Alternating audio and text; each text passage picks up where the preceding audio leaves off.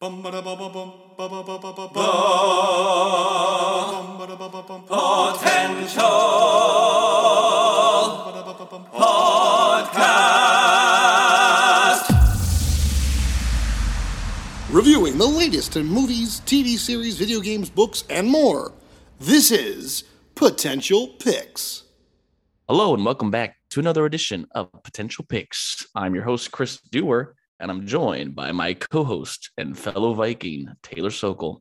Today, we're reviewing the epic historical action drama film, The Northman.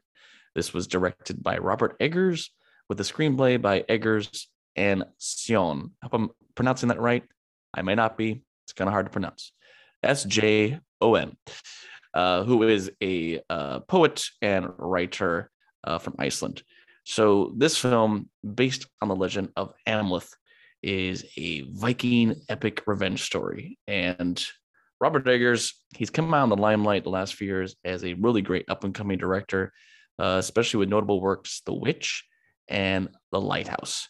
So, Taylor, give us a brief synopsis of The Northman. We're not doing spoilers today. We want you guys to really go out and experience this, but give us a brief synopsis, and then we'll get to our review. Absolutely. So, the Northman in question is played by Alexander Skarsgård, and he tells the story of Amleth, which he is a young prince destined to become king, a Viking king in his kingdom under his father. His father is brutally murdered in front of him by his uncle, who wishes to take, the throne, and he escapes, vowing to not only avenge his father, but save his mother and take revenge against his father. His father's killer, his uncle. And so this is kind of the whole quest as he becomes a man and has to go to become this Viking warrior and to take his, revenge. Interwoven with a lot of Norse mythology and a lot of ideas of, fate, destiny, and a little bit of, mysticism in the plot. But that's basically the overall subplot, which is interesting. You talk about the legend of Amleth, which is almost Hamlet in an anagram, which is kind of funny. And so we kind of talked about how this is an inspiration from Hamlet and like Lion King and kind of that kind of revenge story. Literally, as I was watching this, fellow potential podcast, occasional guest and definitely follower, Tim, who does our Star Wars episode. Stay tuned. He'll be coming up soon. I turned to him as we were watching. And I was like, this feels like Hamlet. This feels like Lion King. So it's interesting to think that if this was something that, this legend inspired Shakespeare to write that story, because that's very much what it feels like. The young prince watching his father's death before his eyes from his uncle, escaping, everyone thinking he's dead, eventually coming back and trying to rise to the ranks to, get his vengeance. And there's a little bit of Gladiator in there as well for this. It felt like Gladiator meets Braveheart.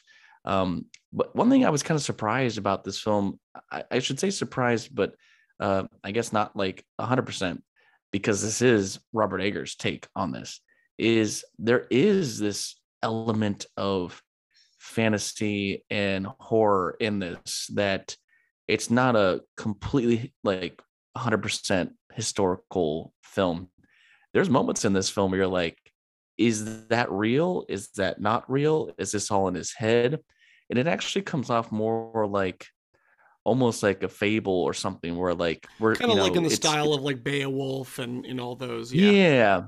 100%. We're still seeing a very, I think, gritty take, very authentic for especially this time period where Vikings were brutal, especially those that were trying to get goods from people, take women, pillage, the way that thrones were, how people got to be the king and stuff. There's a lot of stuff that's like not the best in this time period.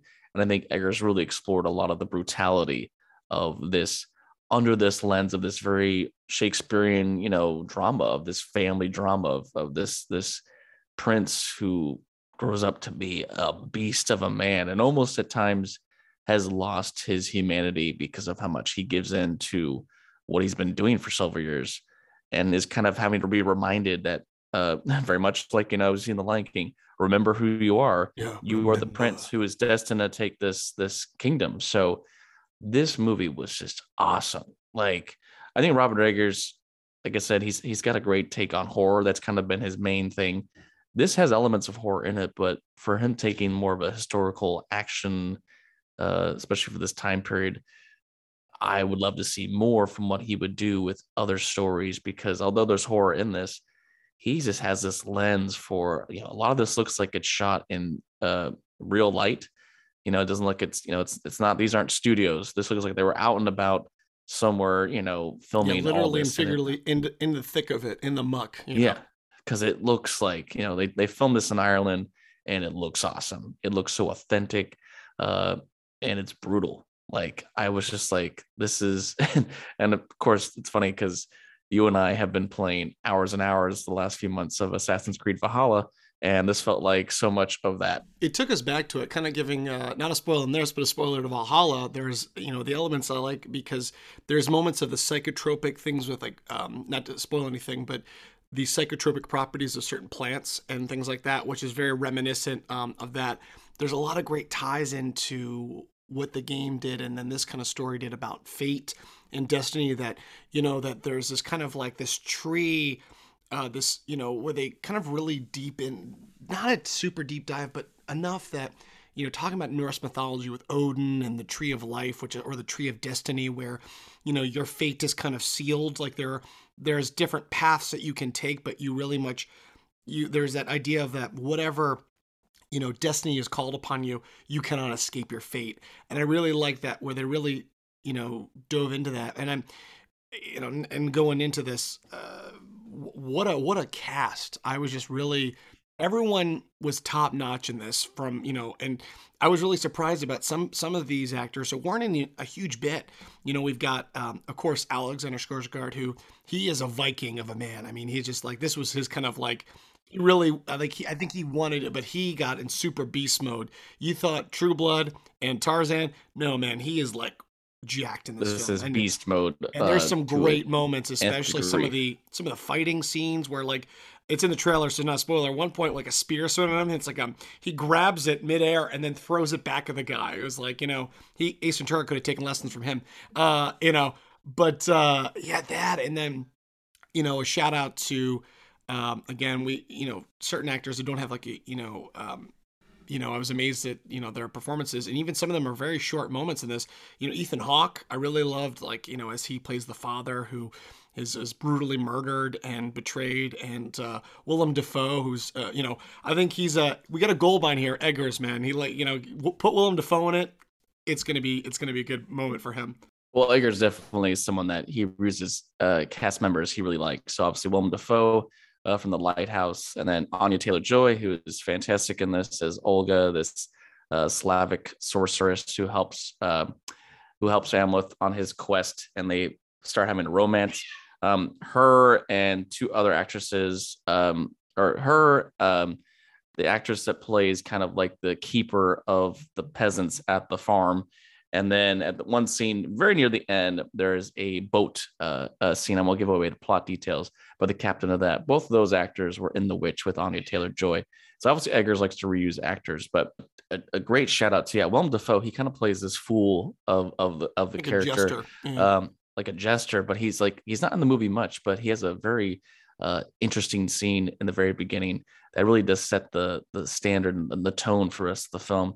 But yeah, I mean, we have Klaus Bang here, who plays the brother, who I got to see fairly recently. I think it was right when the pandemic started. Netflix released a 3-part Dracula series, and he played Dracula. And I was like, who is this guy? He's awesome. And he's probably been in other movies. He's someone, I think he's now kind of hitting his heyday of getting good roles, but he was fantastic as the brother. And I thought even then they took an interesting angle with the brother when Alexander Skarsgård's character is older. This film, you could almost look at the trailers and think, oh, is this going to be Braveheart level where it's going to be several armies? It's not. It's really like a smaller scale story of revenge. Doesn't make it any less difficult, but really when Alexander Skarsgård's character gets older, his uncle has kind of like taken over this like farming area. It's not like a huge kingdom. So I thought that was like an interesting angle, that it's kind of very in your face and small scale, but that makes it so much more fun with the sabotage and the way that Amleth starts to take his revenge. And then you got to give a shout out to the one and only Nicole Kidman, who plays the mother. And there's a really interesting arc in this film that I wasn't expecting with that character. And it's just like, yeah, a fantastic cast. And of course, beyond that, we have, a ton of these Nordic or Slavic, or Irish, actors playing a lot of these Viking roles. I mean, we even have a little cameo from the one and only, the guy who played the Mountain in Game of Thrones, and even Bjork, the very interesting artistic singer, plays the seeress in one scene where she's kind of this creepy seer. And there's a couple other like actors like that you might recognize from things that have been similar. But I mean, from the cinematography, the music, the way this was told, the brutality, the action, and the acting, it was a fun ride for me. I think Robert Eggers has a very promising career ahead, and I can't wait to see what he wants to do next. I know for a while now, he's been trying to get a new take of Nosferatu up with Anya Taylor-Joy, and we've heard rumors of Willem Dafoe to play the vampire. But apparently it's been really hard for him to get going. So I don't know if that's actually going to come out, but whatever he does next is going to be amazing. And this, to me, definitely will have Oscar potential for just as a film and with the writing and everything. And for me, I'm going to go 9 out of 10 with this. It just was epic. It was awesome. I think the only thing for me was, I do think it did feel a little long. There was a part kind of in the second hour that I felt like that's where the ending was going to be. But they kind of tell you what the ending scene is going to be earlier in the movie. You're like, oh, that's where the big final fight's going to be. And I wish like maybe 20 minutes have been cut out a little bit. There's little things I could have, but otherwise I really enjoyed the ride. So for me, 9 out of 10 for the Northman. I'm going to agree on the same reason for that. Like I said, just, a little bit of length issues. I think they could have cut it down a bit, but for the cinematography, the casting, the sound, everything just really wonderful. I mean, I left wanting more. Like I would love to see more of this, style of, Viking kind of film. And, definitely glad I got to see this. You don't want to miss this. You want to see this in the biggest screen possible because it was epic. So hope you all enjoy and check out this film, The Northman, which is now in theaters. And that was this edition of Potential Picks. Thanks for listening to the Potential Podcast. You can follow us on Instagram and Facebook at The Potential Podcast or on Twitter at The Potential Pod. Or you can email us. Send us your positive feedback and thoughts, suggestions, and more through our email, thepotentialpodcast@yahoo.com. I'm your host, Chris Dewar. And I'm your host, Taylor Sokol. Stay tuned for more episodes on pop culture, entertainment, and nerdom. And remember, know your potential.